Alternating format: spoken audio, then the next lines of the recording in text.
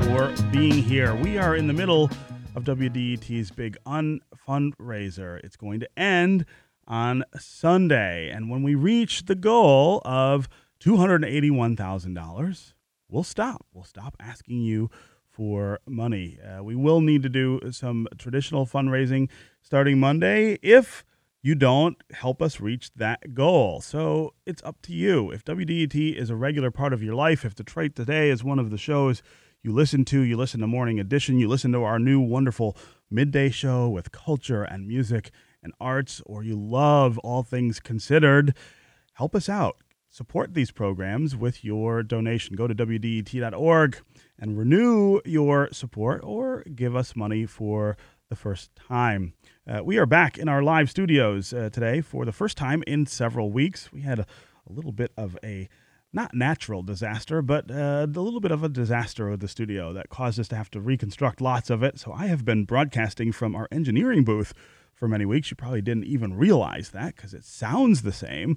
But today we're back in the live studio, but our phones are not quite back up yet the way they normally are. And so for you to participate in the program the way we love for you to here at Detroit Today, this week you're going to have to use the internet. Go to Facebook, the WDET Facebook page, and put comments on there, or go to Twitter and hashtag us at Detroit Today in order to participate in the conversation. And what we'll do is we'll try to work your comments into the conversation.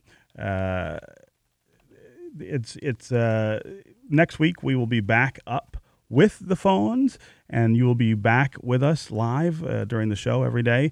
But this week you'll have to do it on the internet. I want to keep talking about cities and the state, particularly here in the metro area. Almost 2/3 of all local government leaders in Michigan say the state system for funding cities, towns, and counties is broken. And that number is not going down, it's going up.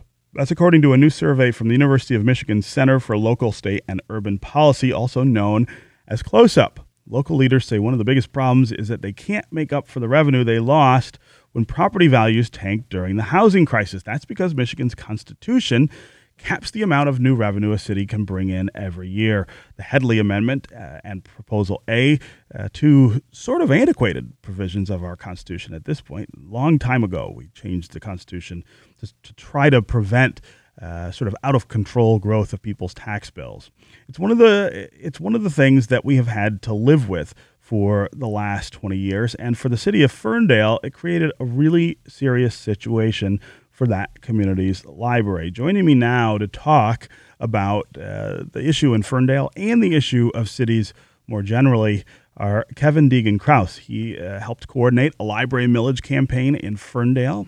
He formerly served on the Ferndale Library Board. And Tom Avacco is here. He's the administrator for the Center for Local, State, and Urban Policy at the University of Michigan. Kevin and Tom, welcome to Detroit Today. Thank you. Thanks, Stephen. Yeah.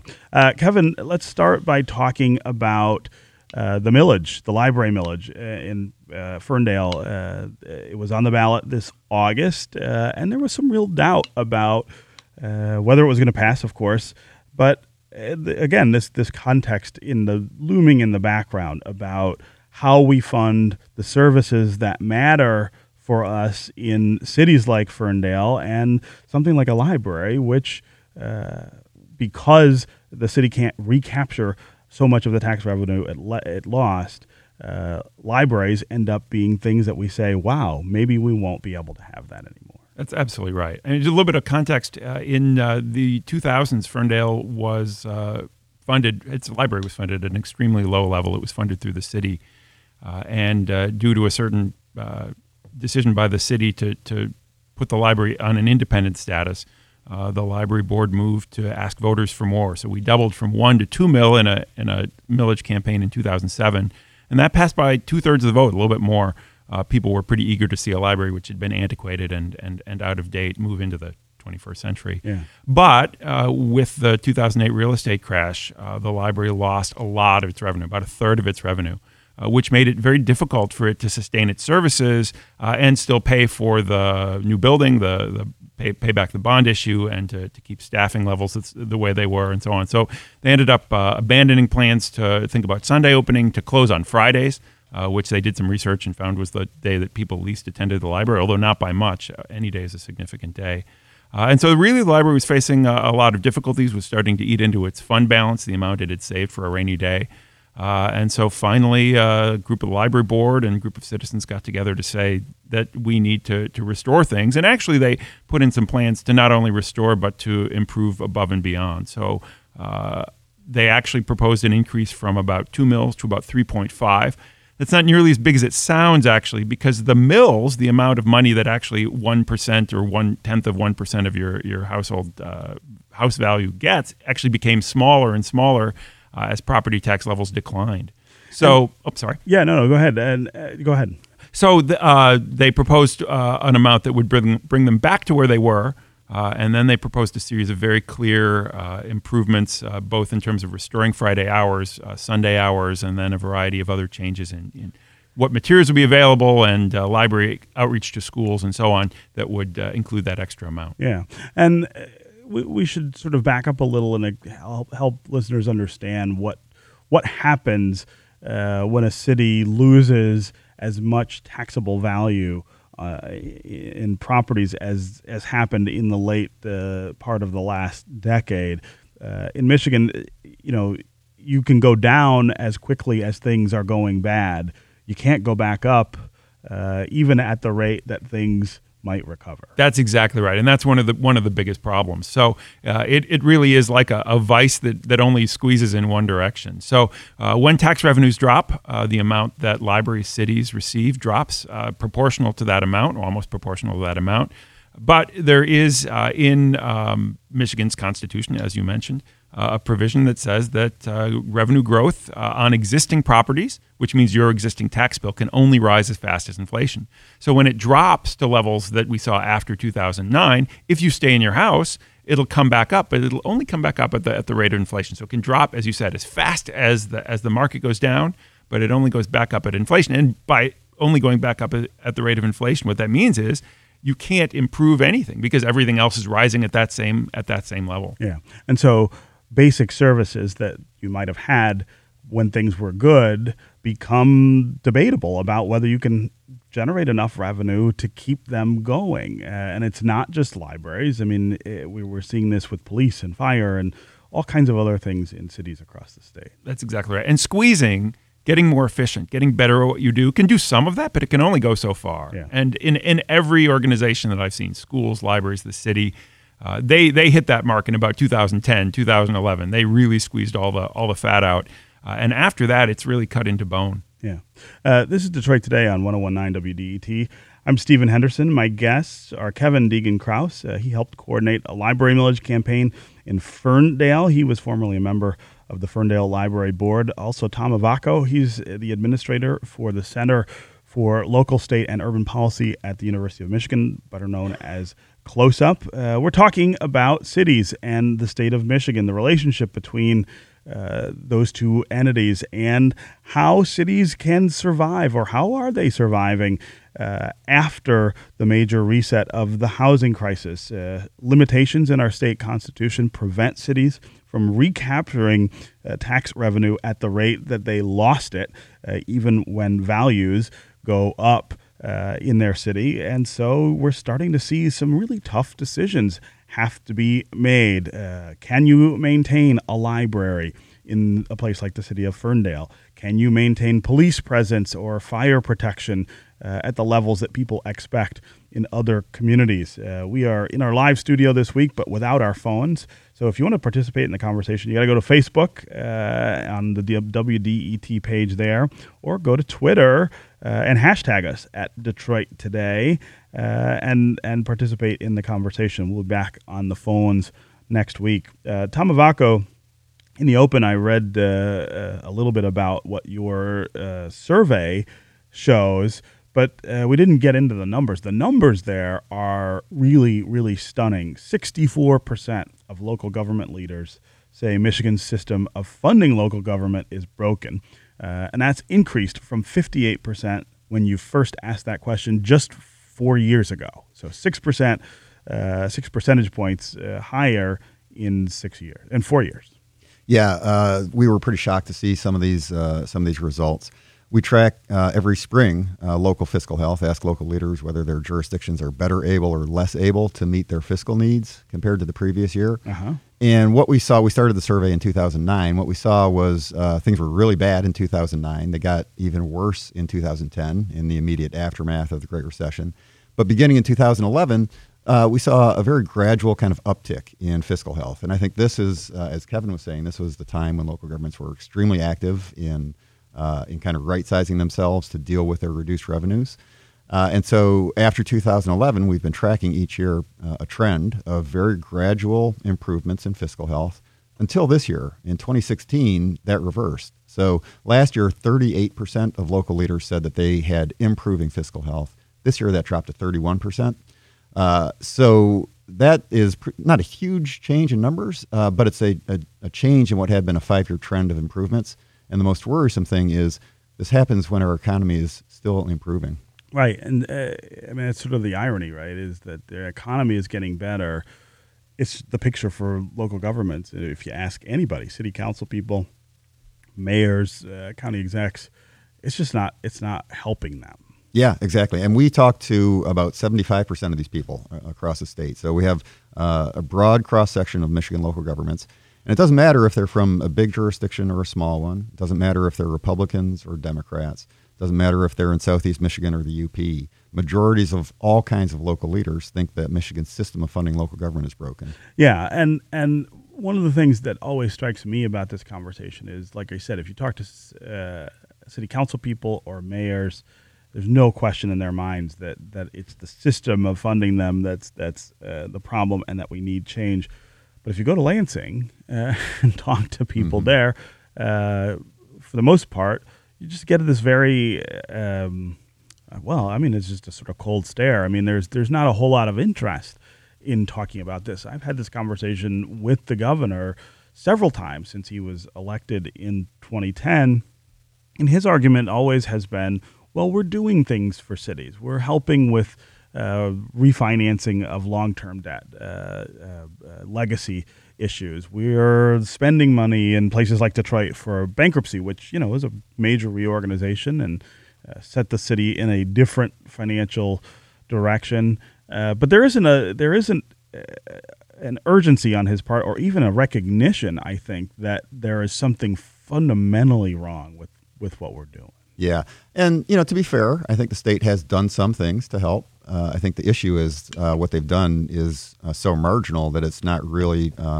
pushing the ball forward.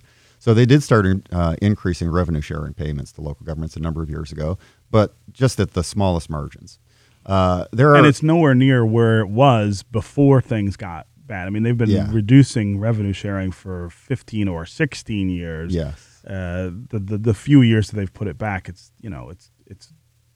sort of metaphorical pennies. Yeah, a drop in the bucket. So over that time period, since about the year 2000 or 2001, the state has cut statutory revenue sharing to local governments by about $7.5 billion. The increases over the last few years have been, in the millions, scores of millions, and so on. So it's a drop in the bucket in terms of turning it around. I think so the governor or others in Lansing may think that local government is too big or has the resources that they need. But there are some other indicators that I think go against that. Michigan is not a high tax state anymore. A couple of decades ago we may have been, but we're not. We're in the middle of the pack, if not below the national average for state and local taxes. Yeah. And we have the smallest number of state and local employees per capita in the nation. So I think it's hard to argue that state and local government in Michigan is big anymore. Yeah. This is Detroit Today on 101.9 WDET. I'm Stephen Henderson. My guests are Kevin Deegan-Krause. He helped coordinate a library millage campaign in Ferndale. He was also a member of the Ferndale Library Board. We should also mention that Kevin is a political science professor at Wayne State University. I've also got Tom Avacco here. He's the administrator for the Center for Local, State, and Urban Policy at the University of Michigan. We're talking about cities and states, how cities survive in a state like Michigan, which has disinvested strongly in the idea of local governments. There's no other way to put it. $7 billion in reductions to revenue sharing over a long period of time, maybe a couple $100 million going back to cities in the last few years. How do cities survive? How do they maintain services? How do they keep libraries open? How do they keep police on the streets and firemen in their houses waiting to help fight fires? If you want to join the conversation this week, we don't have phones. So you need to go to the Facebook page, the WDET Facebook page, and put your comments there, or go onto Twitter and hashtag Detroit Today. We'll try to work your comments into the conversation, and we'll be back on our phones next week. Tom, one of the things we don't talk about enough when we talk about this is what the alternatives look like, what we could do short of repealing the Headley Amendment or Proposal A that would make things easier for cities. Now, I should also say up front, I'm in total favor of reconsideration of both of those amendments. If you think about it, Headley was passed in the 1980s. Proposal A was passed in 1994. In government terms, that's eons ago. I mean, the idea that that government should work the same way for that long a period of time is a little strange notion itself. But of course, there's real political resistance to the idea of reconsidering those things.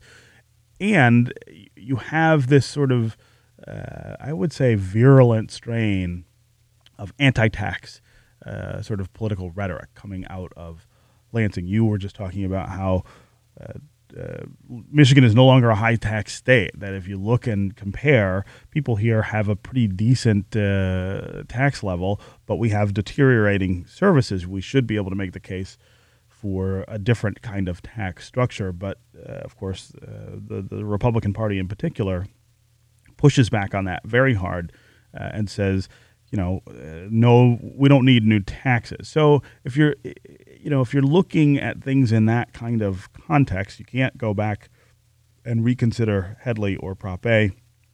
It's really hard to get new taxes through. What are some of the things you could do to help cities? Well, I think this is the $64,000 question. There are a range of ways to think about this. Before I review some of the questions that we put to local leaders, we put out a report a couple of months ago looking at firefighting services in Michigan. And we asked local leaders whether they had enough money to provide firefighting services. And in doing that research, we found a document from the Federal Emergency Management Agency, national federal government, talking about how small or even larger fire departments across the nation can help raise money to run their own operations. And they were, unfortunately, listing opportunities such as bake sales, car washes, right. T-shirt sales. Think about funding your local fire department with bake sales. Unfortunately, in Michigan, we're at the point where we have to take a pretty wide perspective, I think, on opportunities. But we asked local leaders how they would reform the system. They think it's broken. How would they reform it?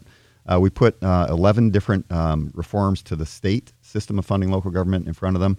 3 had majority support across the state. The first is compelling the state to pay for unfunded mandates. This was part of the Headley Amendment. The state is not supposed to put unfunded mandates on local governments, and they've been doing it since Headley was passed. Yeah. So the state has been breaking the state constitution, and local leaders want to see that stop. The second most support is to restore full statutory revenue sharing. That's that $7.5 billion in cuts we talked about. And the third is to limit or eliminate millage rollbacks in Headley. That's going to be a tough sell in Lansing. One of the other options that we put in front of local leaders is Lansing giving them more authority to raise money locally. And what we see there is overall most leaders don't support that. They don't really want to take that on themselves. They think Lansing has a broken system at the state level and it should be fixed there first. Yeah. But if they were given local authority to raise more, 2/3 would do at least something. And if you look at other states, this is not all that extraordinary, right? In some states, cities are allowed to levy sales taxes of their own and keep that money and spend it themselves. Certainly, there are income taxes in cities in other states. We have the ability for cities of a certain size here to levy income taxes up to a certain point, but it's pretty small. Kevin Deegan Krause, I wonder, I mean, in Ferndale, you guys were asking people to raise their own taxes, or at least maintain taxes that they were already spending in order to keep the library open. They said yes. Yep. Talk about the sales pitch, though, and how hard that might have been. Absolutely. And this is actually the sixth time that various groups have gone to voters in the last 7-8 years. And in each case, the voters have said yes. I think part of it is the nature of Ferndale. It's a community of people who I think value high services and are willing to pay their taxes for it. But I think it's also the way that we went ahead and did it. In a variety of these millage campaigns, what we really did was to go out door to door. We did a good job figuring out who was going to vote, which isn't always a lot of people in certain election campaigns, but even in the big ones, we figured out who's going to vote. We went to them. We went to their doors. We provided them with the materials, and we really made the case in a very careful way. And what I've seen from not only our community, but from a variety of other communities, is that school districts, libraries, cities have become extremely adept at making very concrete plans. So they're not going to voters to say, hey, we need more money. They go to voters and say, we need more money for this, this, and this. And the consequences of not getting that money are this, this, and this. And my experience has been, and I think this isn't unique to Ferndale voters, that when you talk to people individually, when you make the case individually, they're willing to accept it. It's interesting that in Tom's report, in Close-Up's report, a lot of local officials think that their voters would prefer to cut taxes rather than to cut services rather than to raise taxes. Yeah. But our experience has been, and I think we were talking before the show, the experience of most local communities has been that when you go to voters with those specific cases, voters are willing, for the most part, to go along. I think maybe the elected officials and those around them are underestimating people's willingness to pay for the services that they really want in a community. Yeah, if you go and make the case and explain what the money will be spent on, more people are open to the idea. That's right. We had a big library increase that passed by over 60-40 margin, and a schools increase that passed by nearly 3 to 1, just because we made those cases. Yeah. Let's go to some of the comments here. We were actually getting Facebook comments. The listeners are making the switch with us from the phones to the internet pretty well. Ryan on Facebook says, why are we not discussing merging municipalities to save administrative costs? This is something that comes up a lot, and it often comes up in pushback to the idea of raising taxes. If I say to someone, hey, cities are having a really hard time, we ought to revisit the tax structure that supports them, they say, well, we have too many cities. And I actually have been someone who's written a lot about how the sort of proliferation of local government here in Michigan is another thing that needs to be revisited. Is this an either or, though? Like, should we be talking about merger before we talk about new tax bases, or is that something that should be thrown into the pot altogether? Well, so at Close-Up, we have looked at questions of consolidation at the service level and also at the full government level. So, eliminate one government, make a bigger government out of two. And there have been quite a few studies of this across the nation. And to be honest, most of these studies have found that having fewer larger governments rather than more smaller governments is unlikely to save money overall. Different types of services have different economies of scale, and so it may make sense to have a regional service for one particular type of service, but a smaller service in a different case. Yeah. So, this kind of gut reaction to we have too many local governments in Michigan, I always go back to this case that we're no longer a big tax state. We're right in the middle or below it, and we have the fewest number of public sector employees in the nation. Yeah. And so, just reducing the number of governments, I don't know what that's going to do. There can be positive outcomes, I think, in terms of some types of services. A river doesn't follow a political boundary; it crosses boundaries, and so you may have better, environmental policy outcomes by having merged governments. But if the goal is to save money, I don't think that is the solution statewide. At least there can be individual cases where I think it makes sense, but statewide. I think it's chasing. So if you say the word merger, a lot of times local governments, I say to someone in local government, I mean, you get this sort of deer in the headlights kind of reaction. Kevin, is merger of some services in Ferndale some of the things that maybe will make governance easier and service delivery? I think absolutely. In my day job, I actually study the European Union, and local governments are a little bit like the European Union. Right. Nobody's going to abolish France, but what they will do is to create systems that share services across the multiple parts of the European region. Yeah. And I think what we're seeing here is, no one wants to abolish Ferndale or Pleasant Ridge or any of the communities around, especially the members of those local residents themselves who fear that they're going to lose some local autonomy. Yeah. So what we've seen in the libraries, in the schools, in the cities has been the cities themselves deciding where those economies of scale are and sharing across. For example, when you go to the Ferndale Library, or really when you go to almost any library in Oakland County, you will actually log on to something called the Library Network. It's a county-wide library network that coordinates all of the card catalogs, so that if your library doesn't have that book, and someone else does, you get it probably 2-3 days. It's an extraordinarily and you can efficient, borrow it from another municipality.